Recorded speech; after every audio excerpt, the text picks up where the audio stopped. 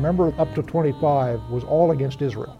This next sequence of chapters is going to be against this group of small nations, against Tyre, which is going to take about 3 chapters, and against Egypt.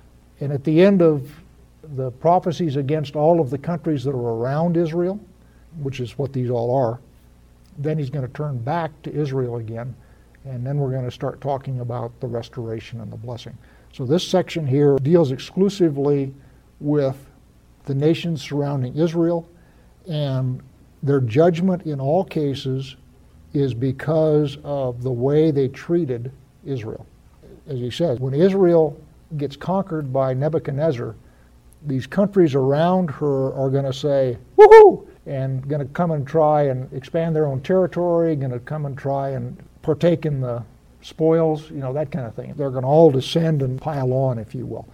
Now, God is dealing with Israel himself through Babylon. So the reason Babylon is coming down there is because God has brought them there. And he's going to be chapped with Babylon too, because they're going to go beyond what he wants. But as he brings judgment upon his people, he uses other nations to do that, but there's a limit. In other words, his judgments are measure for measure. So if anybody around goes beyond what God thinks is appropriate and fair, then God says, and he goes and deals with them. And that's what he's doing with these nations here. They have gone beyond what God thinks is just in dealing with Israel. Okay, Ezekiel 25. The word of the Lord came to me, saying, Son of man, set your face against the Ammonites, and prophesy against them. Say to the Ammonites, hear the word of the Lord. Thus says the Lord God, because you said, Aha, against my sanctuary when it was profaned, and against the land of Israel when it was desolate, and against the house of Judah when they went into captivity. Indeed, therefore I will deliver you as a possession to the men of the east, and they shall set their encampment among you, and make their dwellings among you. They shall eat your fruit, they shall drink your milk, and I will make Rabbah a stable for camels, and Ammon a resting place for flocks. Then you shall know that I am the Lord. Ammon is to the east of Israel. If you remember your Deuteronomy, Rabbah was conquered by Moses just before they went into the land. And later on in the time of the judges, the Ammonites came up against Japheth and said that they wanted the east side of the Jordan back, and Japheth prosecuted a war against them. So there's always been tension between the Ammonites and Israel. And at this particular time, the Ammonites and Judah had made an alliance against Babylon. And remember a time or two ago when Nebuchadnezzar was up by the Euphrates and he cast lots, whether he was going to go to the left or to the right as he came down. And when the lot fell for Judah and he came down there, the Ammonites said, whew, too bad for you, Judah, instead of coming and helping him. So God is not pleased.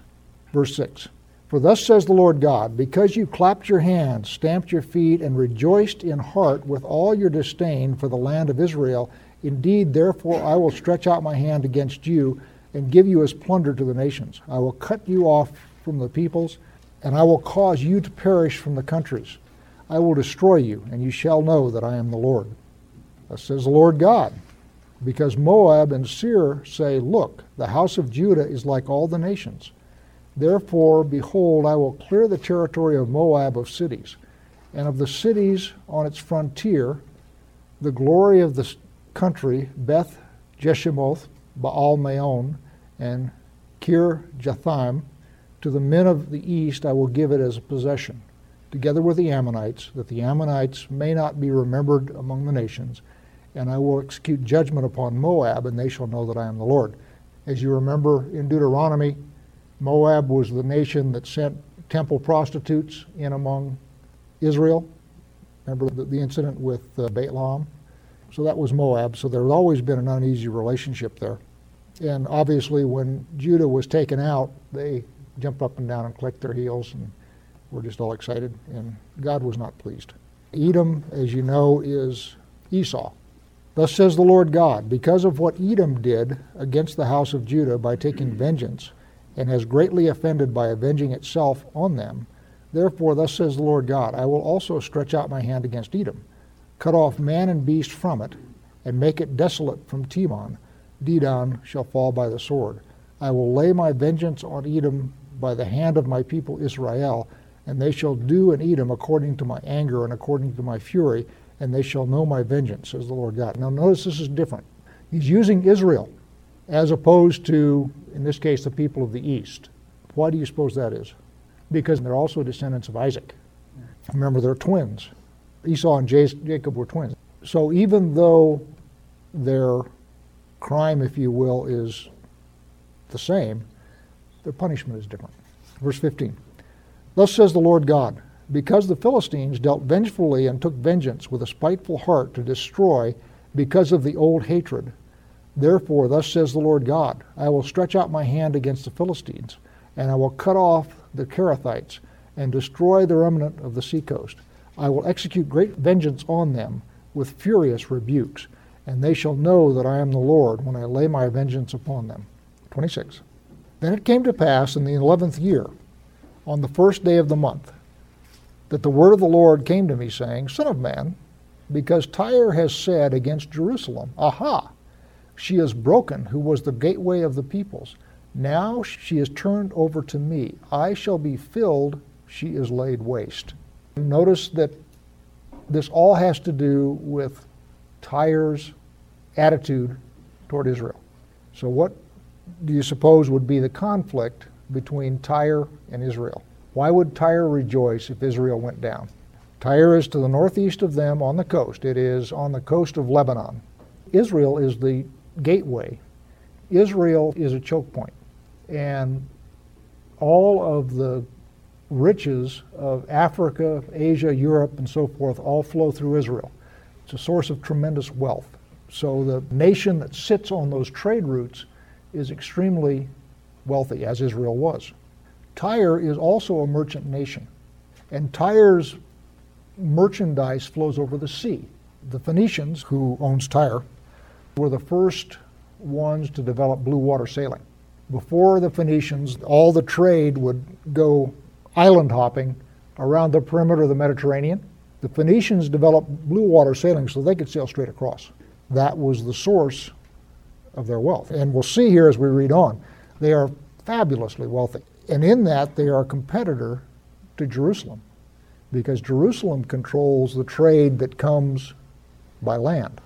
And what they'll say is now that that is gone, we're going to get richer because we got the only trade routes. Verse 3. Therefore, thus says the Lord God, Behold, I am against you, O Tyre, and will cause many nations to come up against you, as the sea causes its waves to come up. And they shall destroy the walls of Tyre and break down her towers. I will also scrape her dust from her and make her like the top of a rock. It shall be a place for spreading nets in the midst of the sea, for I have spoken, says the Lord God. It shall become plunder for the nations. Also her daughter villages, which are in the field, shall be slain by the sword. Then they shall know that I am the Lord. For thus says the Lord God, Behold, I will bring against Tyre from the north Nebuchadnezzar, king of Babylon, king of kings, with horses, with chariots, with horsemen, and an army with many people. He will slay with a sword your daughter villages in the fields. He will heap up a siege mound against you, build a wall against you, and raise a defense against you. He will direct his battering rams against your walls, and with his axes he will break down your towers. Because of the abundance of his horses, their dust will cover you. Your walls will shake at the noise of the horsemen, the wagons, the chariots, when he enters your gates, as men enter a city that has been breached. With the hooves of his horses he will trample all your streets. He will slay your people by the sword, and your strong pillars will fall to the ground. They will all right, notice we just changed pronouns there. It's been he. Now it's they. A little history. Nebuchadnezzar besieged Babylon and was unable to conquer it. He did, in fact, completely conquer all of the cities on the coastland. But the city of Tyre itself is on an island just off the coast. And he was not able to crack that city. The city was actually conquered by Alexander. And what Alexander did is he built a causeway from the shore out to the city, and so was able to capture the city itself. The commentary I have here says that it is very probable that Nebuchadnezzar brought Tyre under tribute, and in fact had its king assassinated and installed a vassal king of his own, but he did not take the actual city. They will plunder your riches and pillage your merchandise. They will break down your walls and destroy your pleasant houses. They will lay your stones, your timber, and your soil in the midst of the water. I will put an end to the sound of your songs, and the sound of your harps shall be heard no more. I will make you like the top of a rock. You shall be a place for spreading nets, and you shall never be rebuilt, for I, the Lord, have spoken. Alexander did that. The city did in fact recover from Alexander, but apparently now, today, there's nothing there anymore. I'm strictly going from one commentary here. 15. Thus said the Lord God to Tyre, will the coastlands not shake at the sound of your fall, when the wounded cry, when slaughter is made in the midst of you, when all the princes of the sea will come down from their thrones, lay aside their robes, and take off their embroidered garments? They will clothe themselves with trembling. They will sit on the ground, tremble every moment, and be astonished at you. And they will take up a lamentation for you and say to you, how you have perished, O one inhabited by seafaring men, O renowned city who was strong at sea, she and her inhabitants who caused their terror to be on all her inhabitants. Now the coastlands tremble on the day of your fall. Yes, the coastlands by the sea are troubled by your departure. What does this sound like to you? Doesn't that sound like Babylon in Revelation? All the merchants crying and so forth? And the reason I do is we're going to go on here, and a couple chapters from now, we're going to do the bit with the king of Tyre who was in the garden of God. So what he's going to talk about is the motivating force behind Tyre, the merchant city. And in Revelation, he's going to talk about the motivating force behind Babylon, a merchant city. So I'm going to suggest that there is in fact a connection here. For thus says the Lord God, I will make you a desolate city, like cities that are not inhabited, when I bring the deep upon you and great waters cover you. Then I will bring you down with those who descend to the pit. To the people of old, I will make you dwell in the lowest part of the earth, in places desolate from antiquity, with those who go down to the pit, so that you may never be inhabited. And I shall establish glory in the land of the living. I will make you a terror, and you shall be no more. Though you are sought for, you will never be found again, says the Lord God. Doesn't get much more complete than that. 27. The word of the Lord came to me. Now you, son of man, raise a lamentation over Tyre, and say to Tyre, who dwells at the entrances to the sea, merchant of the peoples, to many coastlands, thus says the Lord God. I've switched versions, by the way. I'm now in the English Standard Version. O Tyre, you have said, I am perfect in beauty. Your borders are in the heart of the seas. Your builders made perfect your beauty. They made all your planks of fir trees from Sinner. They took a cedar from Lebanon to make a mast for you. He's obviously using a nautical metaphor here. Since Tyre is a seafaring nation, he's talking in terms of boat parts. Of oaks of Bashan they made your oars. They made your deck of pines from the coast of Cyprus, inlaid with ivory. A fine embroidered linen from Egypt was your sail, serving as your banner. Blue and purple from the coast of Elishah was your awning. The inhabitants of Sidon and Arvad were your rowers. Your skilled men, O Tyre, were in you. They were your pilots. The elders of Gebal and their skilled men were in you, caulking your seams. All the ships of the sea with their mariners were in you to barter for your wares. One of the things about trading cities, and the other place that you see it very heavily is in Corinth, San Francisco, New York, New Orleans, they tend to be very, very cosmopolitan, which is to say you have people from all over the world there. And they're all attracted there by money, and you can literally buy anything you want in one of those cities. And of course, in our time, San Francisco has become sort of a byword for sin, which it is. But that's fairly typical of major trading centers like this. Oh, one other thing along that same line. One of the things about places like that is they often don't have enough population to support a major army, so they hire them, or they often, as in the case of Rome, toward the end, everybody was living in such ease and luxury that they didn't want to join the army, so they hired them. One of the danger signs that I see for the United States is we have got a lot of hirelings in our army. And I don't mean hirelings in a bad sense. Most of them come here with the intention of getting citizenship. I'm not knocking them. What I'm saying is that it is typical of an empire in decline that their armies are staffed by foreigners. Verse 10. Persia and Lud and Put were in your army as your men of war. They hung the shield and helmet in you. They gave you splendor.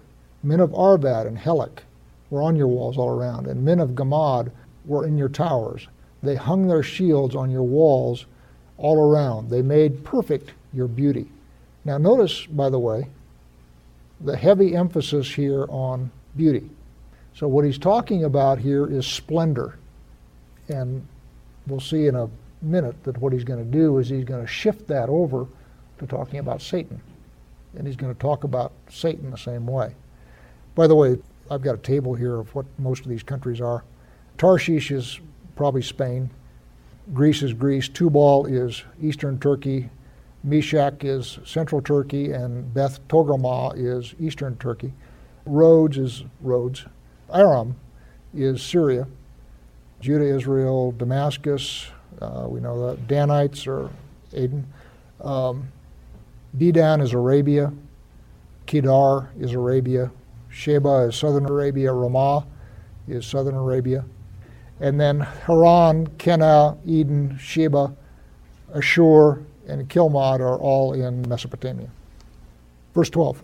Tarshish did business with you because of your great wealth of every kind, silver, iron, tin, and lead they exchanged for your wares. Javan, Tubal, and Meshach traded with you. They exchanged human beings and vessels of bronze for your merchandise. From Beth Togarmah they exchanged horses, war horses, and mules for your wares. The men of Dedan traded with you. Many coastlands were your own special markets. They brought you in payment ivory tusks and ebony. Syria did business with you because of your abundant goods. They exchanged for your wares emeralds, purple, embroidered work, fine linen, coral, and ruby. Judah and the lands of Israel traded with you. They exchanged for your merchandise wheat of Minnith, meal, honey, oil, and balm. Damascus did business with you for your abundant goods because of your great wealth of every kind, wine of Helbon and wood of Sahar, and casks of wine from Uzal they exchanged for your wares, wrought iron, cassia and calmus. Cassia and calmus are spices, bartered for your merchandise. Dedan traded with you in saddlecloths for riding. Arabia and all the princes of Kedar were your favored dealers in lambs, rams, and goats. And these they did business with you. The traders of Sheva and Ramah traded with you. They exchanged for your wares the best of all kinds of spices and all precious stones and gold. Haran, Kenna, Eden, traders of Sheba, Ashur, Chilmad traded with you. In your market, these traded with you in choice garments, in clothes of blue and embroidered work, and in carpets of colored material, bound with cords and made secure. The ships of Tarshish traveled for you with your merchandise, so you were filled and heavily laden in the heart of the seas. That's quite a list. Your rowers have brought you out into the high seas. The east wind has wrecked you in the heart of the seas. This section in my translation is poetic. So your rowers have brought you out into the high seas, and there the east wind has wrecked you in the heart of the seas. Remember, he started off with the metaphor of a ship, You got a mast from here, you got oars from here, you got deck. So he started off with the metaphor of a ship, and he's talking about Tyre as a ship. So now what he's saying is this ship has been brought by its rowers out to the high seas. In other words, that's where your wealth comes from. So then he says the east wind has wrecked you, and the east wind is judgment. Judgment always comes out of the east, biblically. So what he's saying is this judgment is from God. 27. Your riches, your wares, your merchandise, your mariners and your pilots, your caulkers, your dealers in merchandise, and all your men of war who are in you, with all your crew that is in your midst, sank into the heart of the seas on the day of your fall. At the sound of the cry of your pilots, the countryside shakes, and down from your ships came all who handle the oar. The mariners and all the pilots of the sea stand on the land, and shout aloud over you, and cry out bitterly. They cast dust on their heads and wallow in ashes. They make themselves bald for you, and put sackcloth on their waist. And they weep over you in bitterness of soul with bitter mourning. In their wailing, they raise a lamentation for you and lament over you. Who is like Tyre, like the one destroyed in the midst of the sea? When your wares come from the seas, you satisfied many peoples. With your abundant wealth and merchandise, you enriched the kings of the earth. Now you are wrecked by the seas and the depth of the waters. Your merchandise and all your crew in your midst have sunk with you.